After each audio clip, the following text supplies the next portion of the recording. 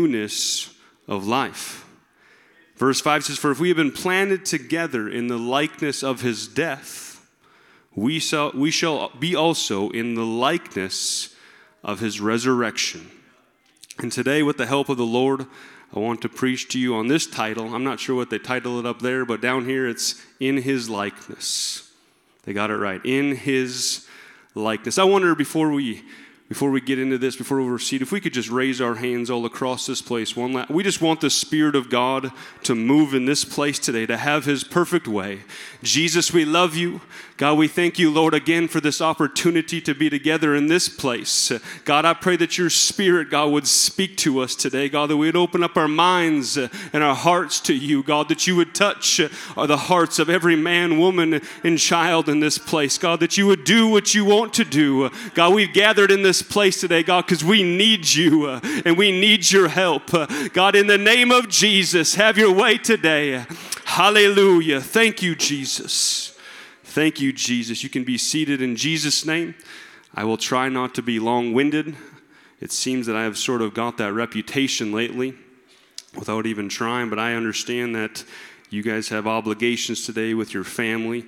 There's probably food being prepared, so I will be quick, but the deal is this whole day is about this. Amen. It's about Jesus, and it's about his resurrection.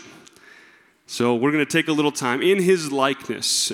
In the Christian world, we make the claim that we are on a journey to be like Jesus, to be like him.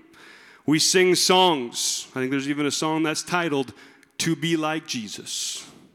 Oh, to be like him. We have songs with those sort of wordages and themes, and so we ask ourselves questions like, what would Jesus do? WWJD, what would Jesus do? We get ourselves into situations in life's predicaments, and we're having to make a decision. We're having to handle a situation, and we wonder, what would God do? That's what we do. I know I ask myself that all the time. How would Jesus handle this situation? How would Jesus respond to this? Because as a Christian, our desire is to be like him, in his likeness. Philippians chapter 2, verse 5 says, "Let this mind be in you, which was also in Christ Jesus, who being in the form of God, he thought it not robbery to be equal with God, but made himself of no reputation, and took upon him the form of a servant, and was made in the likeness of men." So because Jesus was a servant, we desire to be a servant. Because Jesus made himself of no reputation, we desire to have no reputation. We try to do away of things that have to deal with pride and ego, because that's what Jesus did, because we want to be like Jesus. 1 Peter 1:16 says, "Because it is written, be ye holy, for I am holy." Because Jesus is holy, we desire holiness. We desire to conform to the will and the nature of God. And that's why we want a closer walk with him. Because when you begin to walk closer with Jesus, you begin to be more like him. You begin to walk closer to his will that he has for you. It begins with a close relationship. Matthew 5:48 says, "Be ye therefore perfect, even as your Father which is in heaven is perfect." Because he is perfect, we strive for perfection. And that's the there's questions we ask ourselves. Is it possible to be perfect? Well, I'm striving for it. I'm gonna try for it. That's my goal. I'm going for it because he says he's perfect and he wants to perfect us. Amen. Because of his great love towards us. While we were yet a sinner, right? When we were down and out, he loved us. That helps us extend love to others because we want to be like him. His endless mercies make us want to be more merciful towards people. how we respond to people. We oftentimes take a step back and we ask, how would God respond to this? Because His grace is sufficient, we are then more graceful towards people. I believe it's in our DNA to desire and to strive to be like our Father. I believe He put it in our spiritual DNA that we would want to be like Him. Even in the natural, we grow up wanting to be like our Father. As a kid, I thought my dad was Superman. You know how it is when you're a kid, you want to be just like your dad. I grew up wanting to be just like my father. I wanted to be a hard worker because he was a hard worker. I wanted to be honest because I seen him being honest in his dealings. I never heard him complain much and talk bad about people, and I wanted to be like that. There were tough times growing up, even financial times that were trying. He didn't blame anybody for it. He just worked hard, and I wanted to be like that. I grew up watching my dad, desiring to be just like that. And I believe God created us in a way that we are at our very best when we are like Him. It's in our spiritual DNA to be like Jesus. Amen. To conform to His nature and to His will. That's why we put away the things of the flesh and the things that the world has to offer. And there's so much out there. There's all sorts of entertainment. There's all sorts of things that we can do. And some of them are good, some of them are bad. But my desire and my goal is to be like Jesus. What would Jesus do? To be like Him. We read of this concept in the very beginning in Genesis 1:27. It says, so God created man in His own image. In the image of God created He him, male and female created He them. We read back in the beginning at creation that we were created in the image of God to be like Him, in the likeness of God. And I believe what God was looking at, He was looking ahead to His redemptive plan back in Genesis. And that redemptive plan created us as He sees Himself in human form as Jesus Christ. He was looking ahead to His redemptive plan that He was going to manifest Himself in flesh in the form of a man named Jesus Christ. This is what He was talking about. This God had a plan from the beginning to do this. So in the image of God, what does that mean? Colossians 1:14 says, in whom we have redemption through His blood, even the forgiveness of sins, referring to Jesus, who is the image of the invisible God, the firstborn of every creature. Amen. Jesus Christ is the image of the invisible God. We read in Hebrews 1:3, it says, who being the brightness of His glory and the express image of His person, and upholding all things by the word of His power, when He had Himself purged our sins, sat down on the right hand of the majesty on high. God created us in His image. In other words, to be like Him, or to be like Jesus. Amen. To be like Jesus seems sort of unattainable. It seems almost in our human way of thinking, it seems unrealistic. It seems like something that cannot happen, a task that cannot be completed. But the Bible clearly states that nothing, amen, that nothing is impossible with God. And Scripture is full of stories of impossibilities that were made possible. So in our flesh, it is impossible to be like Jesus. In the old way of life, it is impossible to be like Jesus. When we are bound by hell's chains and death's grave, it is impossible to be like Jesus. And that is why we celebrate Easter. Okay? This is the reason we get excited about the resurrection of Jesus Christ. Because what seemed unimaginable and unreachable is now made possible. Amen. Through the resurrection of our Lord and Savior, Jesus Christ. Amen. It was impossible, but He broke the chains. It was impossible in the old way of life, but He gave us a new life. Amen. He gave us a way that we would no longer be bound by hell's chains and death's grave. And it's the resurrection of Jesus Christ. Ephesians 3:20 says, now unto Him that is able to do exceedingly abundantly, above all that we can ask or think, according to the power that worketh in us. Amen. God can do it. Nothing is impossible with God. Everybody say nothing. Say, my situation isn't too hard for God.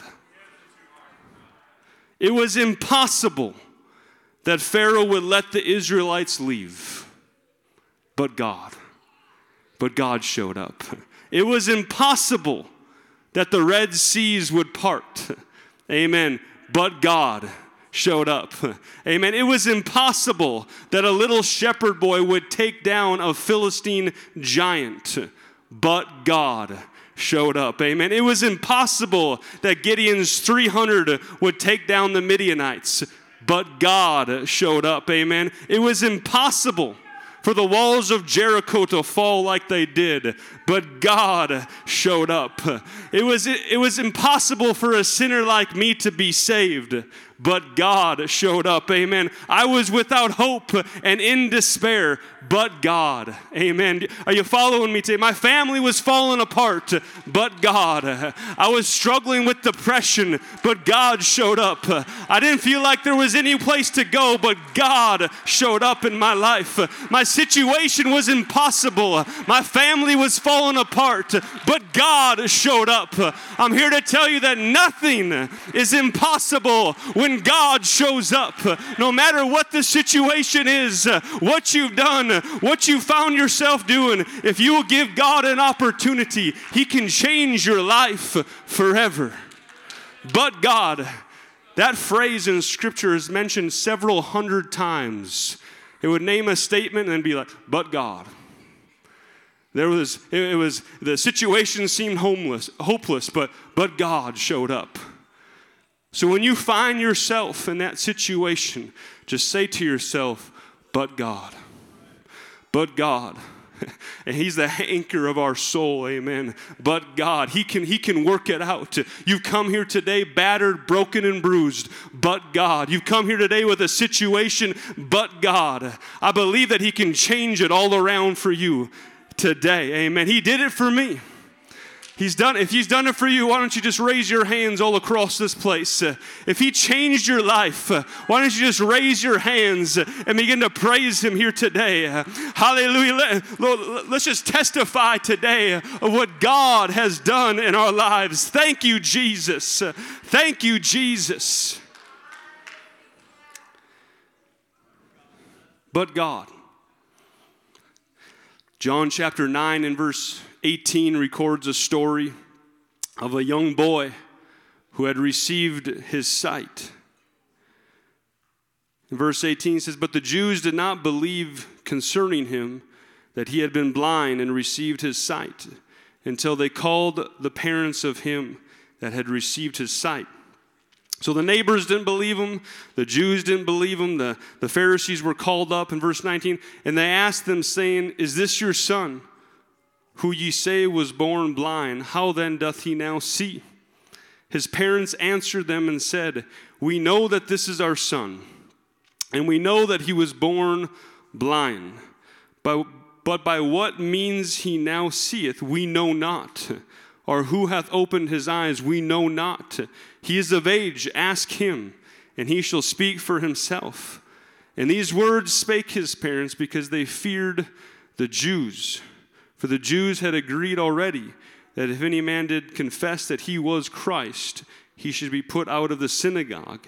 Therefore said his parents, he is of age, ask him. Then again called they the man that was blind, and said unto him, give God the praise, we know that this man is a sinner. And he answered and said, whether he be a sinner or no, I know not. It says, one thing I know, that whereas I was blind, but now I see. Amen. There was a young man, amen, who was blind from his birth. From the very beginning, he wasn't really given a chance. Amen. Have you ever felt that way, that from the very beginning, it doesn't seem like you were given a chance? You were born in sin. You were born into drugs and alcohol, maybe. From the very beginning, you weren't given a shot. I'm here to tell you that the devil is a liar. Amen. The devil is a liar. He wants you to think that. But I'm here to tell you that God is the author and he's the finisher of your faith. And it doesn't matter where you came from. It doesn't matter what you've done. It doesn't matter how long you've been doing it. God changes things. But God. He was hopeless. He was going to be blind the rest of his life. He was blind from when he was born. But God showed up. There was a great miracle. Jesus took some clay and he rubbed it into the boy's eyes and told him to wash. And he obeyed. It's interesting, in just every miracle through Scripture, there was the hand of God and there was the hand of a human. God would do what he could do, but he would also have us do what we would do. When God parted the Red Seas, Moses had to raise the staff. When God healed this young man, he had to go wash in the pool of Siloam. There was a human element, but God did it. And this boy obeyed God. And this miracle, it caused an uproar in the neighborhood. The Pharisees were called up, and they brought the boy's parents in, and they started asking them questions, and his parents were like, this is our son. We know that. And we know that he was born blind. We know that. But we also know that today he sees. And we don't know how. We don't know the details of it. But he's our son. He was born blind. And today he sees. Because God showed up. Amen. Because God showed up. The parents told him, ask the boy. Ask the boy the details. He's of age. And the boy responded, I don't really understand exactly what happened or how it happened. But I can tell you one thing, that I was once blind and now I see. Amen. Because God showed up. When God gets a hold of somebody's life, impossible things happened. Let me say that again. When God gets a hold of your life, he works out those impossible things. Chains of addiction are broken. Amen. Relationships are healed. Families are made whole. Depression is changed to joy. Anger is changed into patience. Anxiety turns to peace. Guilt and shame are gone. Destiny and direction are changed completely when God shows up. And your resurrection, your new life, is possible today because of Jesus' death, burial, and resurrection that happened over 2,000 years ago. Actually, just a few years under 2,000 to be exact. About 2,000 years ago. It's made possible today because of what he did then. Isaiah 53. The book of Isaiah was written about 700 years prior to Jesus, and Isaiah prophesied. He said, who hath believed our report, and to whom is the arm of the Lord revealed? Amen. We read all those scriptures in the New Testament that talk about that Jesus would sit on the right hand of God. This is what Isaiah is prophesying about right now. The arm of the Lord being revealed. That was Jesus Christ. Amen. He was the power and the strength of God in action in the redemptive plan. So who hath revealed the arm of the Lord? It's revealed in Jesus Christ. It says, for he shall grow up before him as a tender plant, and as a root out of a dry ground. He hath no form and nor comeliness. And when we shall see him, there is no beauty that we should desire him. He is despised and rejected of men, a man of sorrows and acquainted with grief. And we hid, as it were, our faces from him. He was despised, and we esteemed him not. Surely he hath borne our griefs and carried our sorrows. Yet we did esteem him stricken, smitten of God, and afflicted. But he was wounded for our transgressions. He was bruised for our iniquities. And the chastisement of our peace was upon him. And with his stripes we are healed. All we like sheep have gone astray. We have turned every one to his own way. And the Lord hath laid on him the iniquity of us all. Christ did what he did on the cross for you and for me. Amen. He did it for our sins. He did it for our sorrows, our griefs, our transgressions. He did it for our iniquities. He did it so that we could be made whole and so that we could be healed. That's why he did it. The rolled away stone that they found that morning, it wasn't just a miracle that happened then and on that day, but it was the start of a whole new chapter of miracles that God would do in the lives of whosoever would believe. Amen. We celebrate it as a day in history. Amen. But it was a chapter that was turned, and it's still alive today. That plan of salvation, the death, burial, and resurrection, it's still alive and working today. Amen. The resurrected Christ appearing to the disciples was just a forerunner of things to come.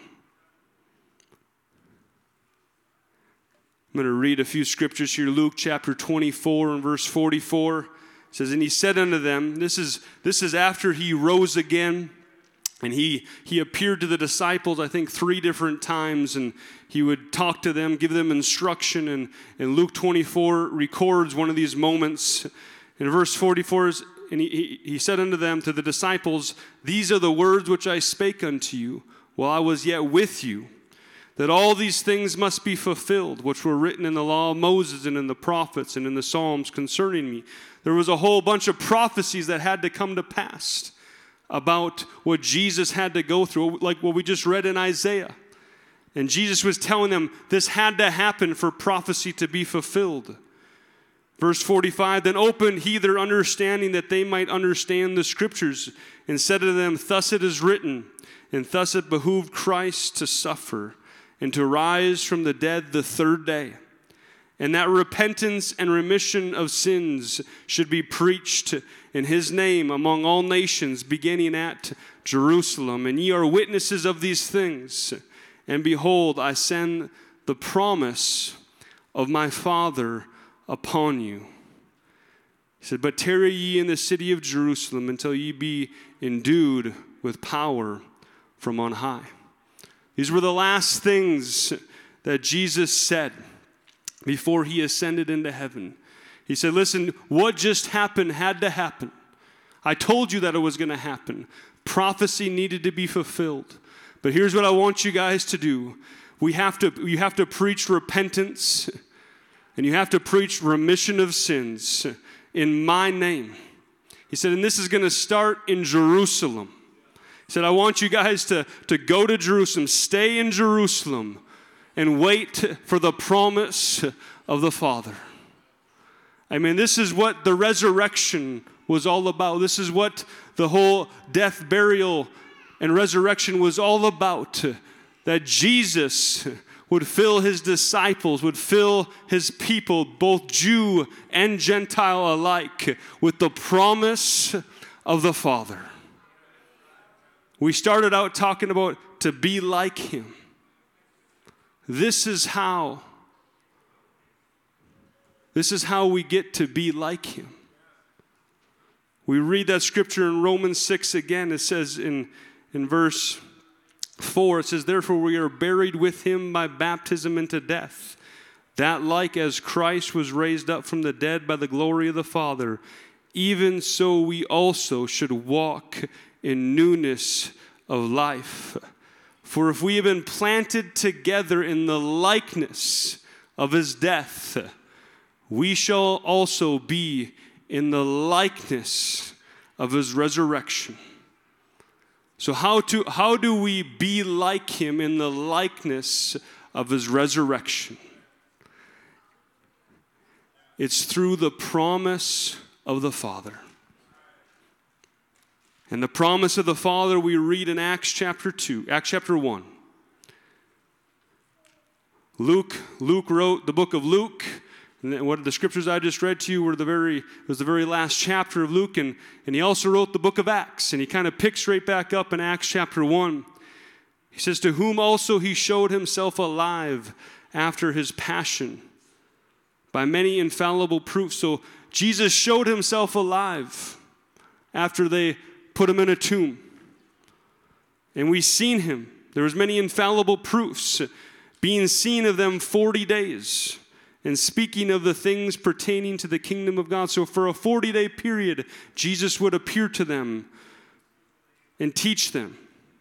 In verse 4, and being assembled together with them, he commanded them that they should not depart from Jerusalem, but wait for the promise of the Father, which saith he, ye have heard of me. For John truly baptized with water, but ye shall be baptized with the Holy Ghost not many days hence. Amen. God wants to give each and every single one of us a new life. Amen. And if you're here today, and you've already lived this, and you've already received the Holy Ghost, if there's some things that you're struggling with, he wants those things to be passed away. He wants to take your weakness and turn it into a strength. God is interested in turning stones. Amen. He's interested in making the impossible possible. When looking at the temple, the disciples were walking one day and they seen the beautiful temple. And they kind of asked Jesus what he thought of that. And he said, there's going to come a day when there will be no stone unturned in that temple. And a few decades later, that temple was completely destroyed. And actually, history records that it was commanded that they would actually remove every stone from each other. But God is interested, and the whole reason for that is he was doing away with the old. Okay, the old tabernacle. And he wanted us to become the new tabernacle. He was doing away with the things of the past because he had something new for you today. And he's interested in turning stones away and making the impossible possible and giving you a new life, a new direction, a new perspective. And it only comes through the power of the Holy Ghost. And when we say Holy Ghost here, that's just King James slang for Holy Spirit. It comes through the Spirit of God. And we read in the beginning of Acts, Jesus said, I want you to go to Jerusalem. He said, wait for the promise of the Father. We read in Acts 1 that promise was the Holy Ghost. Because John the Baptist baptized with the baptism of water, but Jesus was going to come and baptize with the baptism of the Holy Ghost. Amen. So we read in Acts 2.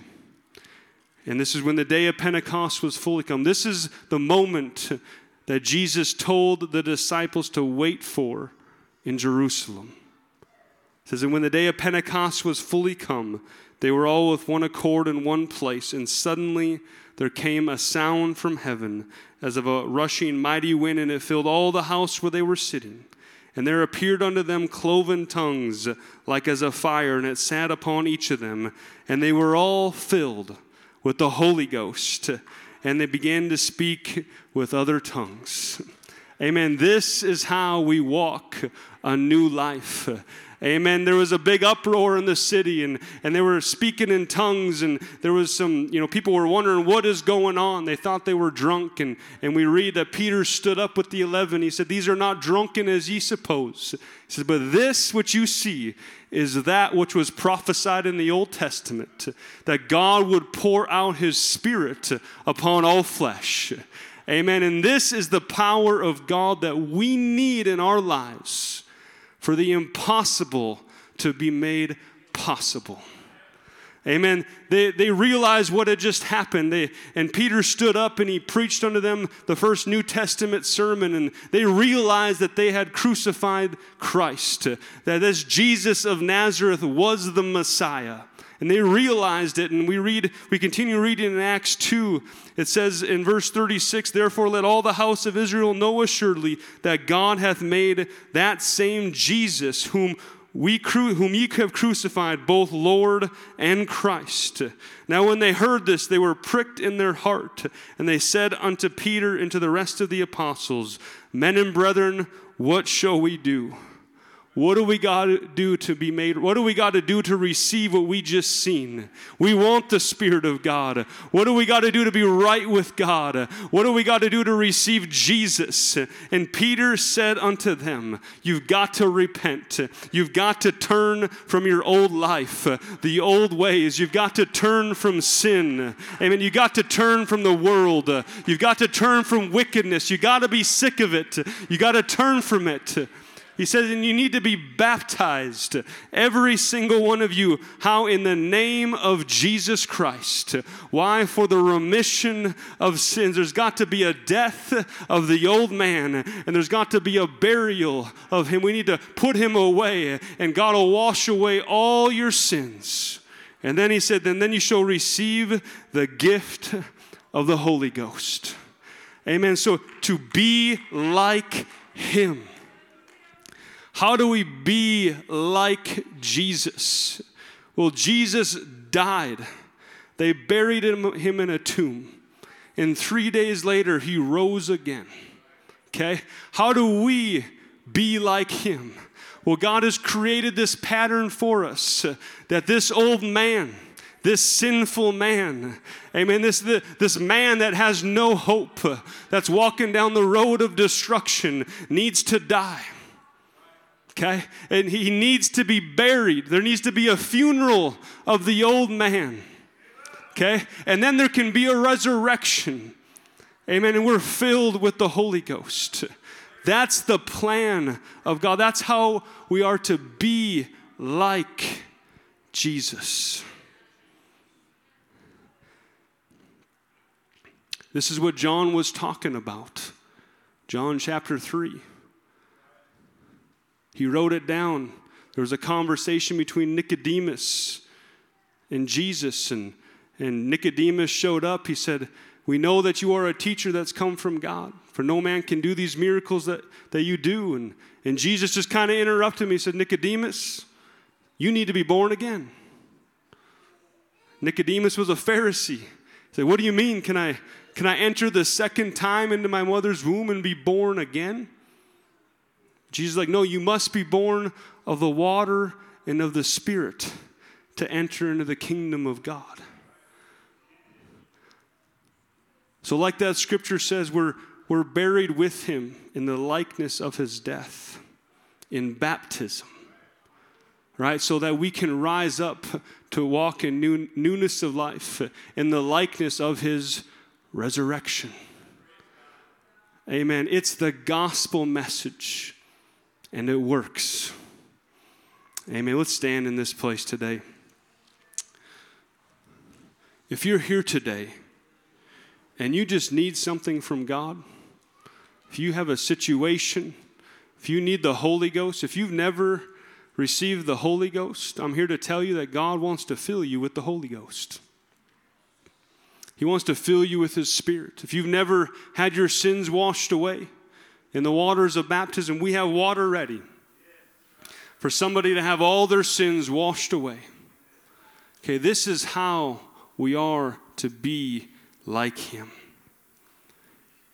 And today it's 12 o'clock. I didn't do too bad. We're just going to take several minutes, and you're welcome to come to the front and pray.